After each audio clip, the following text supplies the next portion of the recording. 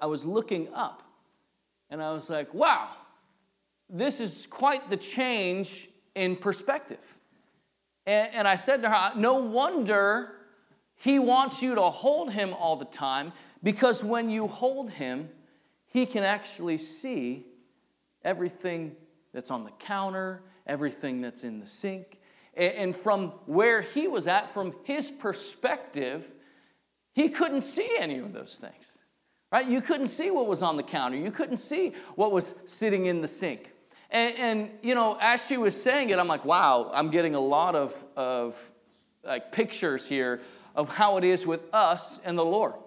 There's two different perspectives that we have and that we see throughout the Scriptures. And we're going to see those two perspectives this morning. One is heaven's perspective, and the other is our human perspective. And I think about that story and how at the beginning, you know, Judah had a perspective. And because he was my son, he was a small little guy, he did not have the same perspective that his father had, that his mother had. Right? That because we are God's children, there are times we do not have the same perspective as our Father. Right? That there are things that we cannot see that He sees because He is our Father. Do you understand? And so now when we're looking at the Scriptures, there are certain things that the Lord has revealed to us. God has given us His perspective. In the life of Jesus, there are so many of His teachings that cue us in to the mind of Christ and to the perspective of heaven.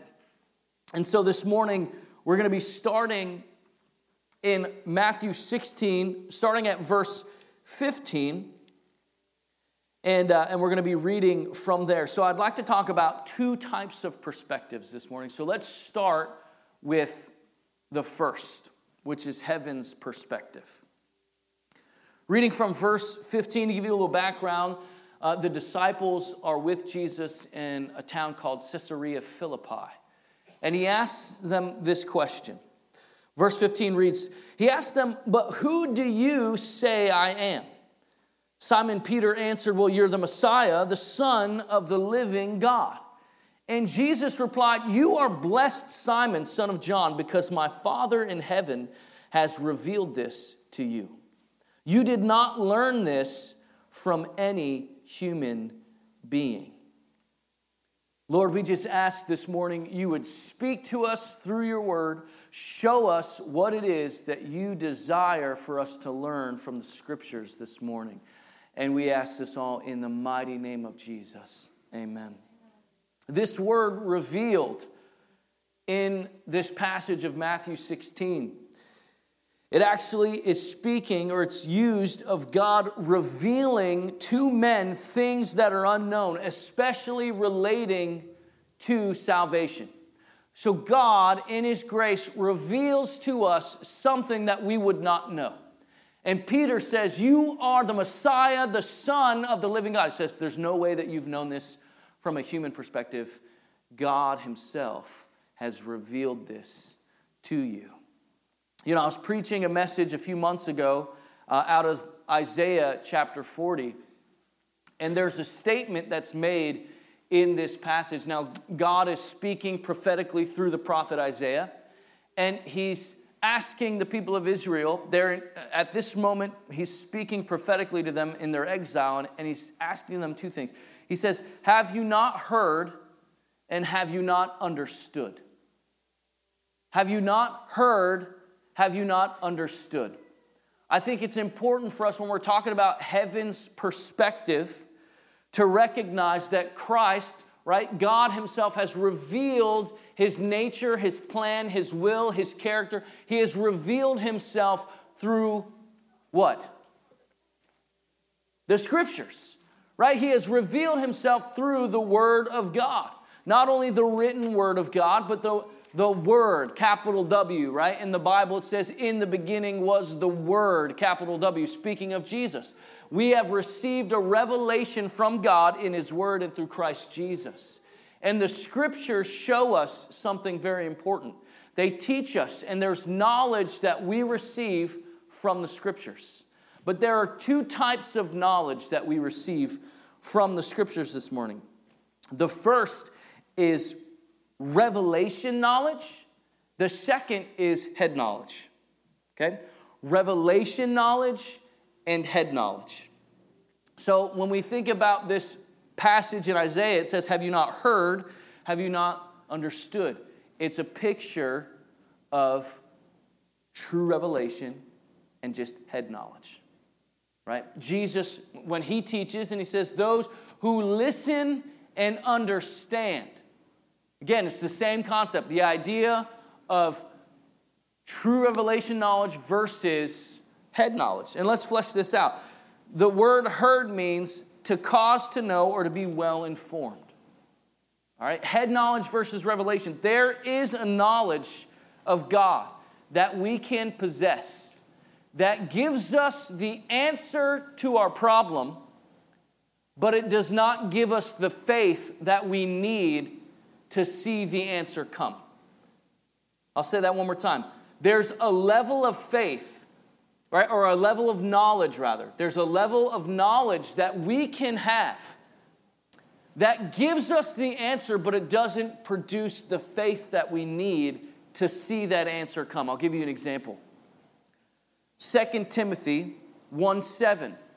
It says that God has not given us a spirit of fear, but a spirit of power, love, and a sound mind. All right, so let me talk about the first level of knowledge, this ability to understand, head knowledge. I have the ability to understand the answer. The answer is, I should not be afraid. I should operate in a spirit of power, a spirit of love, and I should have soundness of mind. That's the answer. I have the level of knowledge, rather, of that answer through the Word of God. I understand what it is saying, but how many have experienced times where your faith is not strong enough to produce that answer in the middle of a circumstance? You could be going through something and become afraid. And regardless of the fact that you know that you shouldn't be afraid, you are still very much afraid. Why? Because you have a level, right? We can come to a place where we have a level of knowledge that provides us with the answer, but not the faith to actually see the answer come. The second, the word understand, you hear or do you not understand? That word refers, the first is to be well informed about something. The second, to understand, is to have a direct conversation with someone. It's like the difference between hearing about somebody and actually getting to know them personally. You can read Abraham Lincoln's biography, but you guys are not best friends, right? You did not grow up with each other. You just know information about him, but you don't truly know him. Revelation knowledge comes from the Word of God.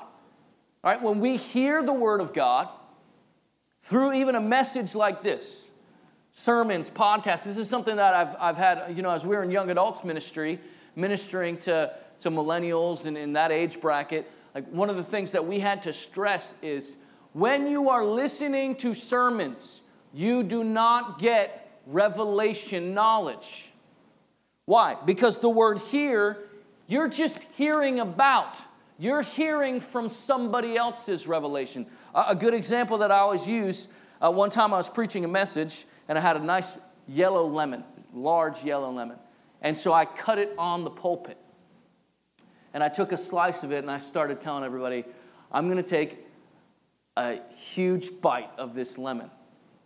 And so I bit down on the lemon, and then I just said, how many people's mouth watered?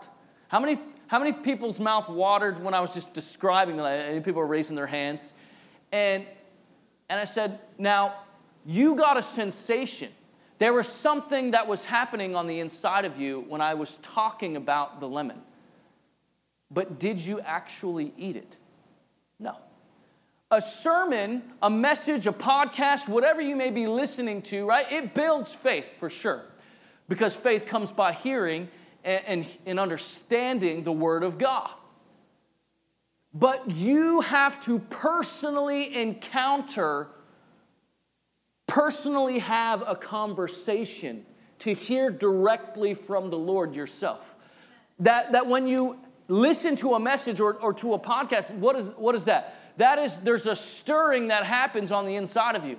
Just like when someone's talking about a delicious meal that they've eaten, or they describe something sour and your mouth just kind of waters.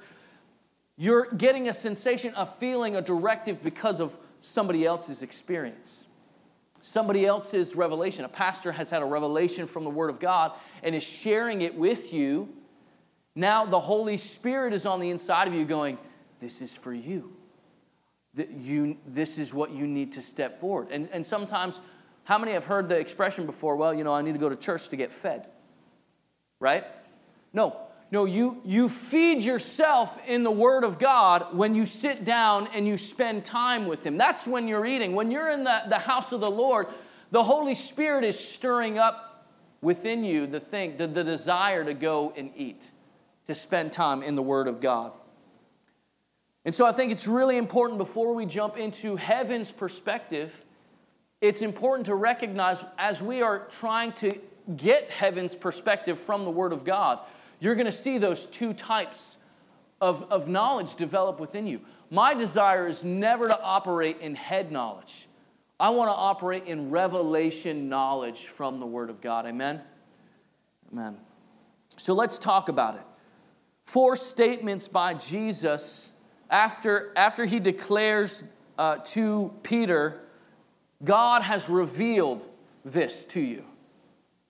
He then proceeds to give 4, what I believe is 4 pieces of heaven's perspective. When I say heaven's perspective, God's will. This is God's will for His church. This is the reality of heaven that He desires to administer to His church. So the first view, or the first revelation of heaven's perspective in this text, is that the Lord is building His church.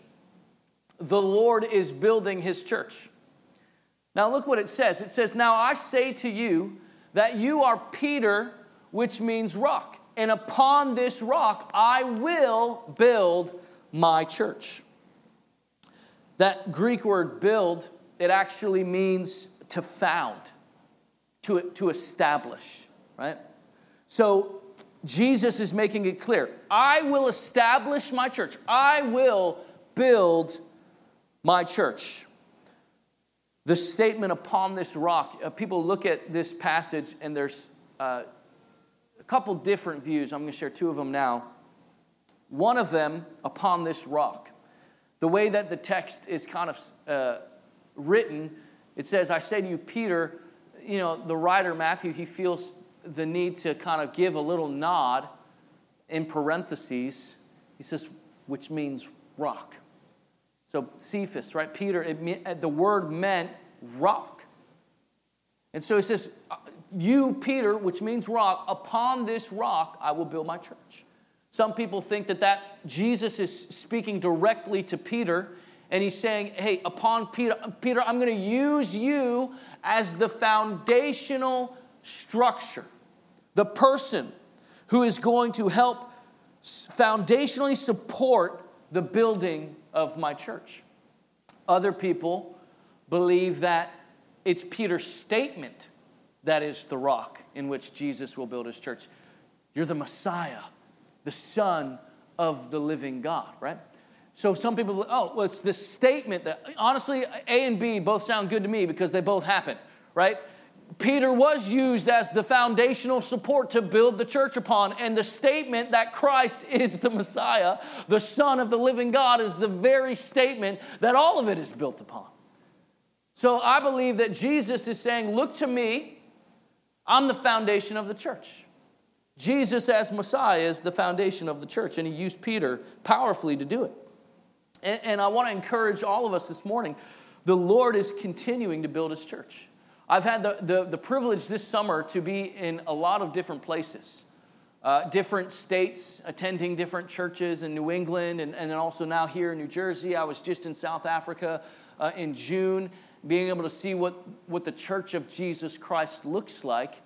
And in South Africa, as I'm sitting in a crowd of probably about 3,500 people as they're all worshiping together in the service, and they were singing a song, I Speak Jesus. And they were saying, your name is power, your name is healing, your name is life.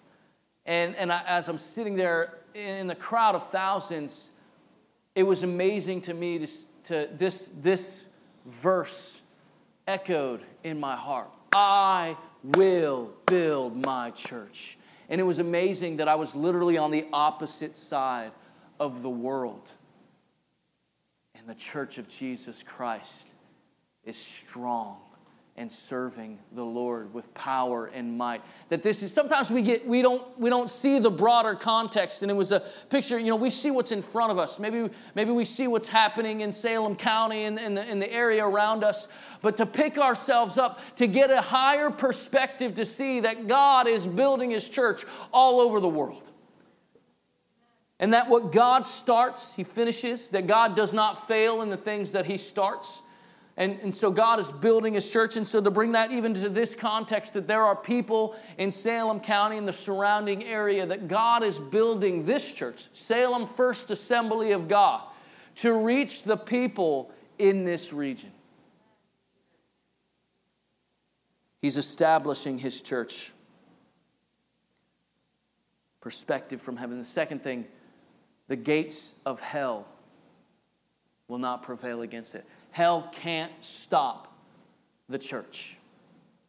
Can I hear a loud amen to that one? Amen? Hell cannot stop the building of the church of Jesus Christ.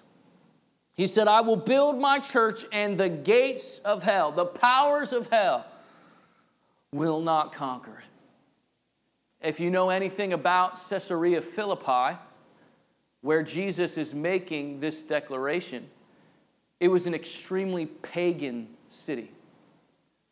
It was a city that would lie just under a cliff. And in that cliff, there was a really giant cave, the mouth to a very giant cave. And in the wintertime, they believed, again, because it was a pagan city, they believed that the Greek gods of fertility would be in Hades, and they would produce what needed to be produced for the favor of man. And there was a river or a stream that would flow out of the mouth of the river after wintertime in the spring. And they always believed what was happening in the underworld was coming out of that cave and resulted in their own fertility. And they called the mouth of the cave the gate to the underworld. And Jesus is standing. He took His disciples, one, to a city that they wouldn't think appropriate necessarily to travel to. The Gentile, this is not a Jewish believing city. And He says, who do you say that I am in this city? He says, well, Peter says, you're the Messiah, the Son of the living God. And the city itself was built on bedrock, right? So there's a third view of this, that when Jesus says, upon this rock,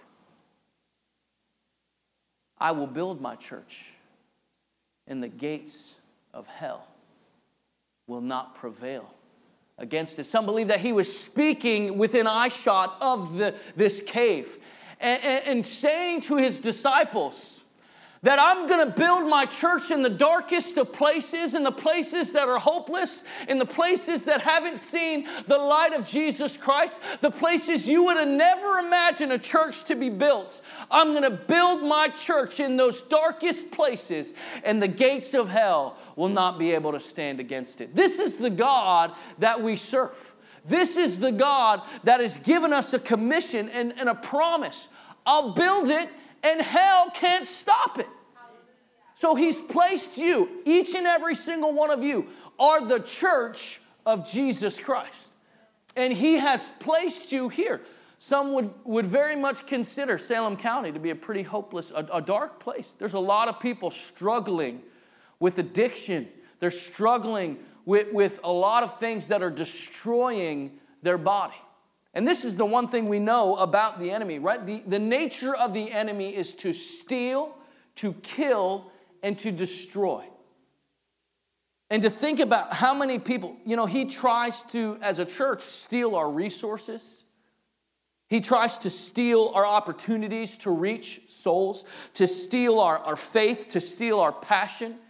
He's trying to literally kill our bodies. If he can kill us, he can keep us from continuing to proclaim the gospel of Jesus Christ. He's trying to kill those who have not yet heard the gospel of Jesus Christ. He's trying to destroy marriages, to destroy family relationships, to destroy finances, biblical morals, whatever it is. He's trying to steal, to kill, and to destroy. But Jesus said, the gates of hell will not prevail against the building of my church. Even when Jesus was telling us in John 10:10, the devil comes to steal, to kill, and to destroy. He said, I have come that you would have life and life abundantly. That there's a purpose to what Jesus is doing on the earth. That he will build his church and the gates of hell will not stand against it. So I just want to encourage you this morning, the church needs to stop talking defeated. The church needs to stop talking discouraged.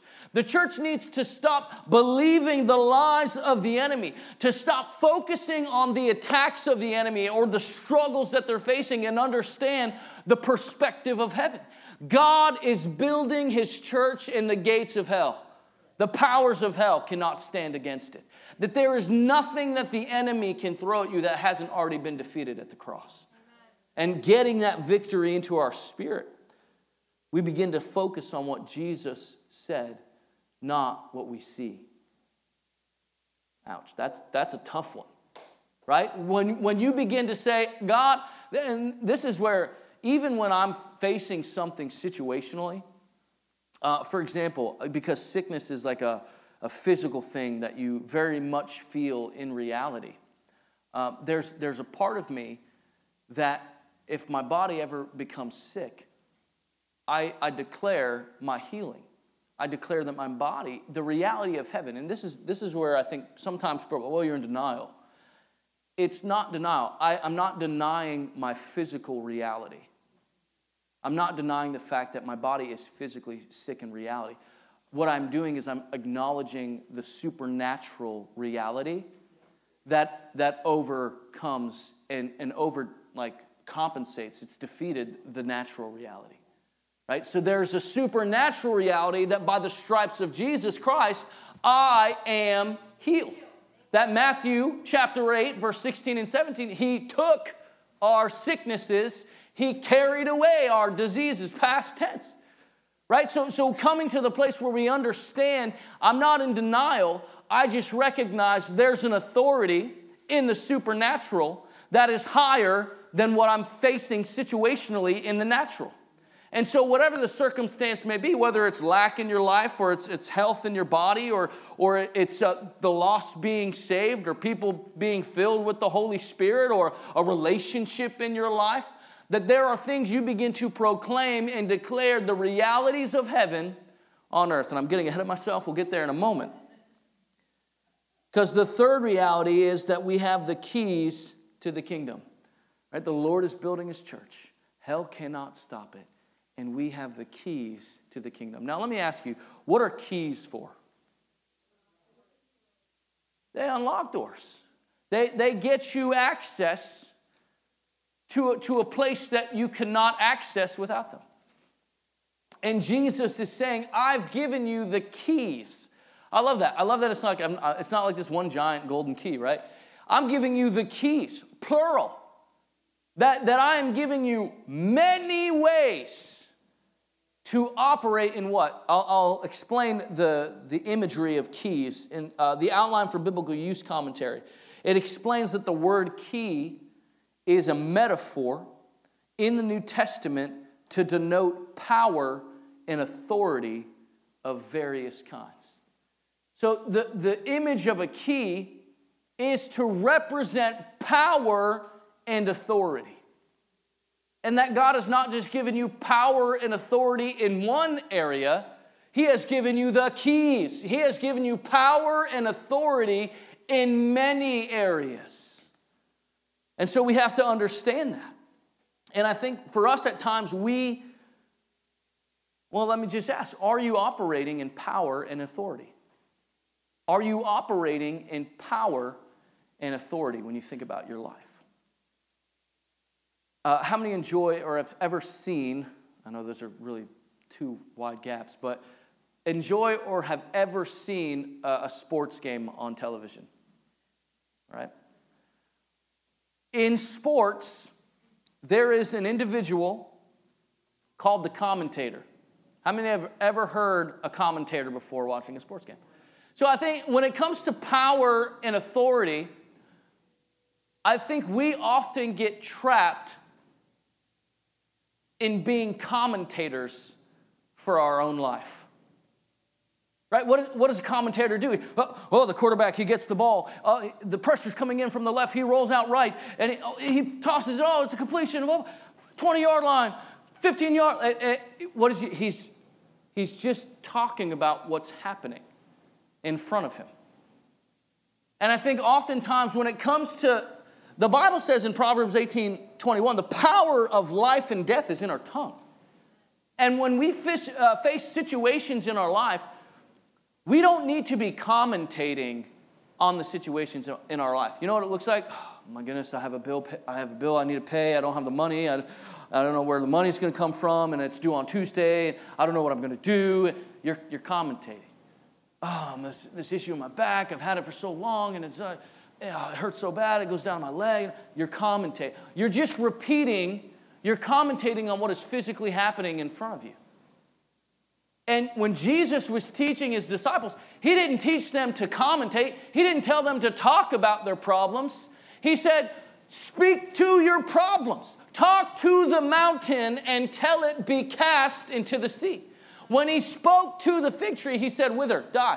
You'll not bear any fruit again. And it obeyed. It withered and it died. No, there was a moment after Steph's, that she actually, with the epidural and everything, it was like right after 6 weeks. We had just finished our 6-week appointment. We got back to the house, and that afternoon, she went completely paralyzed, like from the waist down. And I kind of like freaked out, you know? And for a moment, I went into the bathroom and I started praying. And I said, God, you need to tell me what is happening in her body. And I felt immediately L3 came to my mind. And you know, that was like a local business in New Hampshire. So at first I'm like, supposed to call L3? I'm not really a biologist. I don't really know the human body very well. But there's like see, I don't even know the word for it. Lumbar. Thank you. Lumbar. L3, lumbar. L is for lumbar. Just want to teach you guys a little something this morning. There's a lumbar, L3. And so I felt L3, and then I felt the word nerve kind of come up. So I looked up, because I didn't know, so I was looking it up online, L3 nerve. So I found out that there are times there's a nerve that can get pinched in between that lumbar, and it can cause paralysis. So I went into that room. I was filled with faith because I knew it was from God. I had gotten an answer from God, and I went in, and what did I do? Did I say, well, Lord, I just would really like healing? No, I said, L3 nerve, listen to me in the name of Jesus. Be loosed and let go. And within a few hours, she was walking around. We went to dinner at her sister's house that night. Like, when you speak to the problem, and you understand the keys are in your hand. There's power and there's authority that God has given to you as a believer in Christ Jesus. Speak to the mountain. If you believe and you do not doubt, that thing goes. And the last thing, perspective of heaven, that I want to hit, and Aaron, if you want to come forward. The last thing that we are instructed to do is to bind and loose. And let me just say this, right, to the previous point. if there's a sickness in your body, if there's a family member in your family that has not experienced salvation, if there's relationships that you have, even for the church, if there's things that you're believing for as a church to see break, you need to begin speaking those things. You need to begin speaking to the opposition that is keeping the church from moving forward. Or maybe it's finances. Maybe you need to begin speaking to man, there's a demonic spirit of lack. I don't know if you realize that, but there is a demonic spirit of lack that attempts to keep people in poverty and bondage and not being able to get ahead. You know why? Because people who are so concerned with surviving lose sight of the mission of reaching the lost because they just need to get by. And it's a demonic spirit. And the last thing that he says is we're instructed to bind and to loose. We're instructed to bind and to loose. The Bible says whatever you forbid on the earth will be forbidden in heaven, and whatever you permit on the earth will be permitted in heaven. When you think about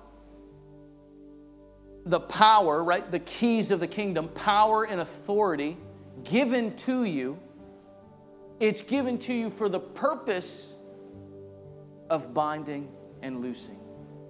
That you have the authority that you need to see God's will in heaven come to pass on the earth now.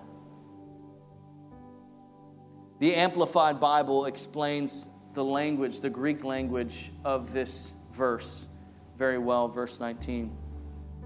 It says, whatever you bind, that is forbid or declared to be improper and unlawful on the earth, will have already been bound in heaven. And whatever you loose, that is, whatever you permit or declare lawful on the earth, will have already been loosed in heaven. The way that I would put it is, Jesus is telling his disciples, forbid on earth anything that is forbidden in heaven, and permit on earth everything that is permitted in heaven. And when you really start to think about that statement, when I started to think about that statement, is sickness permitted in heaven? Is depression permitted in heaven? Is doubt, is fear, is anxiety permitted in heaven? Is a lack of provision permitted in heaven? Is strife, is bitterness permitted in heaven? You start to go down all of the list of things that you know for a fact do not belong, will never belong, and are never permitted in heaven. And Jesus is saying, declare those things, loose those truths, those realities here on the earth. Loose the realities of heaven and bind. If those things aren't in heaven, then they should not be here on earth in the life of the believer. Now let me say, in the life of the believer, if you are connected to Christ, the reality of heaven, Jesus prayed it, Lord, your will be done on earth as it is in heaven. That's the desire of Christ Jesus, that we would walk in the will of God. And so there are things, as a believer in Christ, you need to start binding.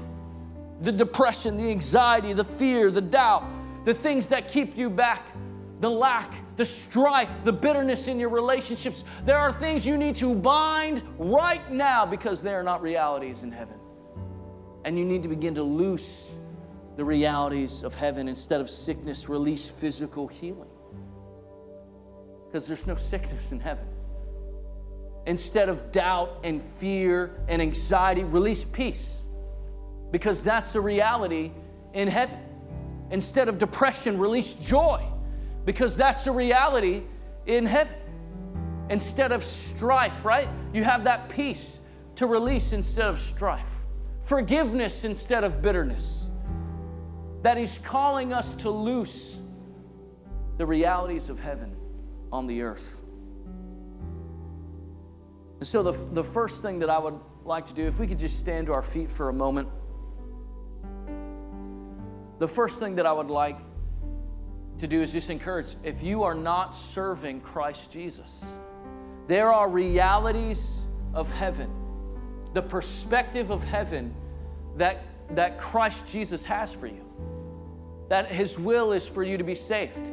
His will is for you to repent of your sin, the sin that separates you from God, so that you can have everlasting life, yes, but that you can walk in the realities of heaven here on the earth today and to win souls, to advance the kingdom of God.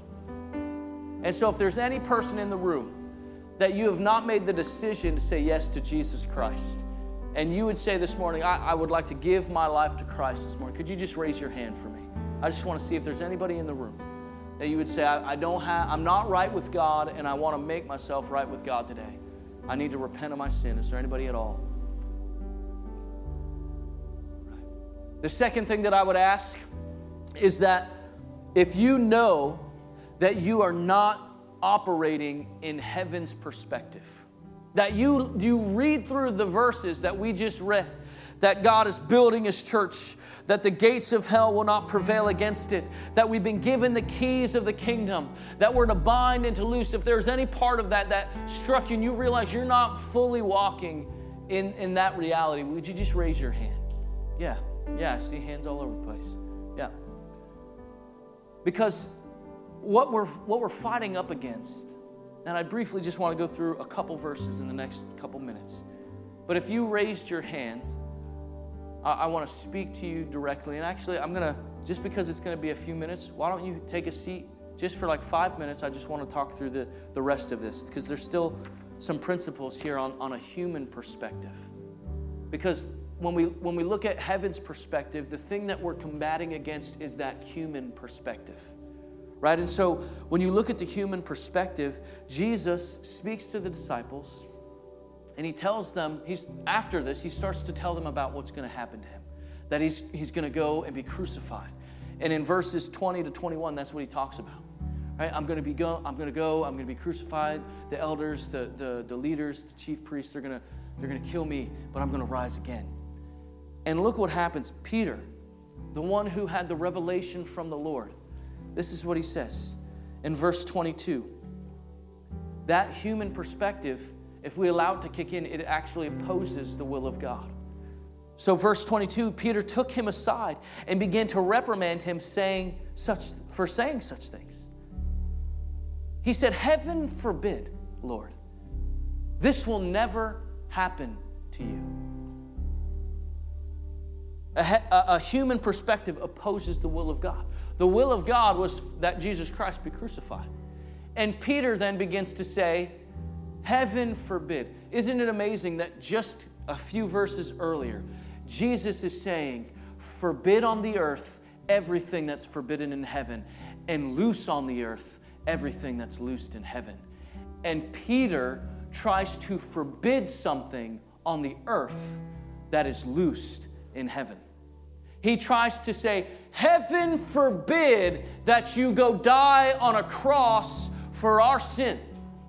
Heaven forbid that," while heaven is declaring out loud, "This is my will." God is declaring from heaven, "My will, it pleases me to crush my Son so that people can come into relationship with me."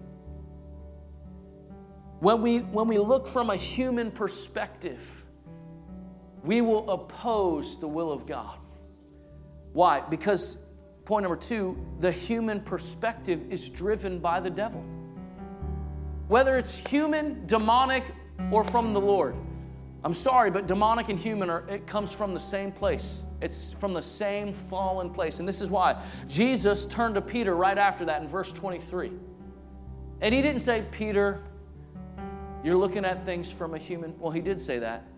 But He didn't just say, "Peter, you're looking at things from a human perspective."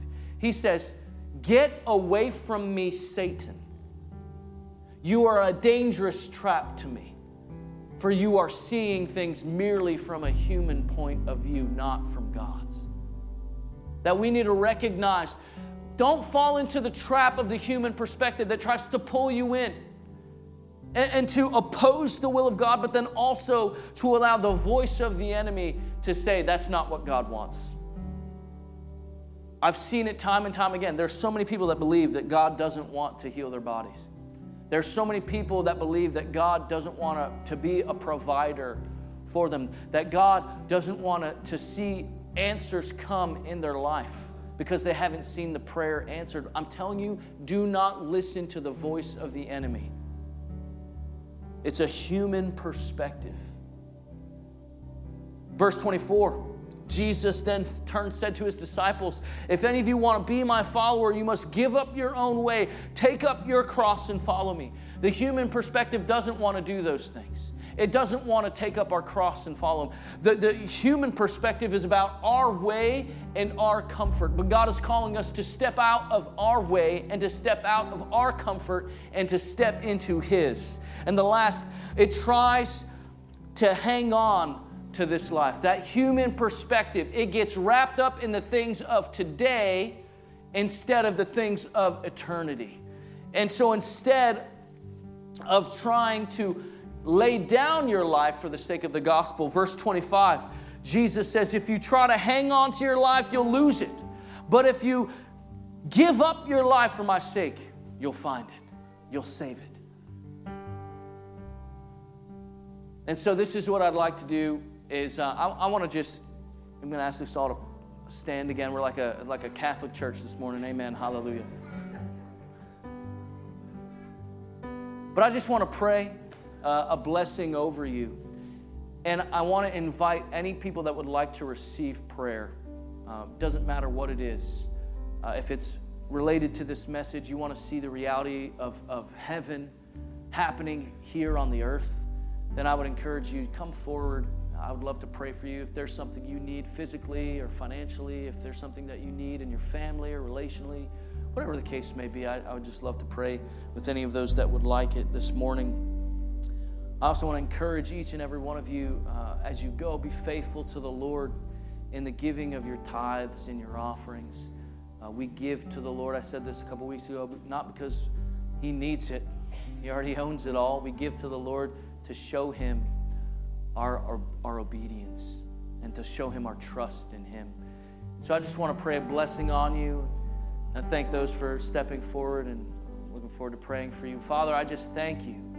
I thank you that the realities of heaven, you desire for those to take place here on the earth. You sent Christ Jesus to die an excruciating death on a cross so that we could experience the realities of heaven, even in these mortal bodies. And so, Father, I just pray over each and every person. I pray as we walk out from this place that we understand that we're not living here just to exist. We're not in this place on accident. You've placed us here on purpose. God, you've put us in communities that are broken, communities that are filled with evil, like Caesarea Philippi. You're saying, upon this rock, in these most unlikely places, because I'm the Messiah, the Son of the living God, I'm going to use you to build the church, and the gates of hell will not prevail against it. God, I pray that our mission to reach the lost, that church doesn't become just about coming in and listening to a sermon, but we understand that you commissioned us. You said all authority in heaven and on earth are given to me, so go and make disciples of all nations. Find the people that are in your life. See that they're baptized. They come to Christ and are baptized in the name of the Father, the Son, and the Holy Spirit. That you teach them to obey everything that I've commanded you. Lord, this is the mission. Help us not to get so focused on our realities, to be commentating on the things that we see instead of speaking the truth of Scripture, speaking your promises. To recognize, God, that you are building your church. Hell cannot stop it.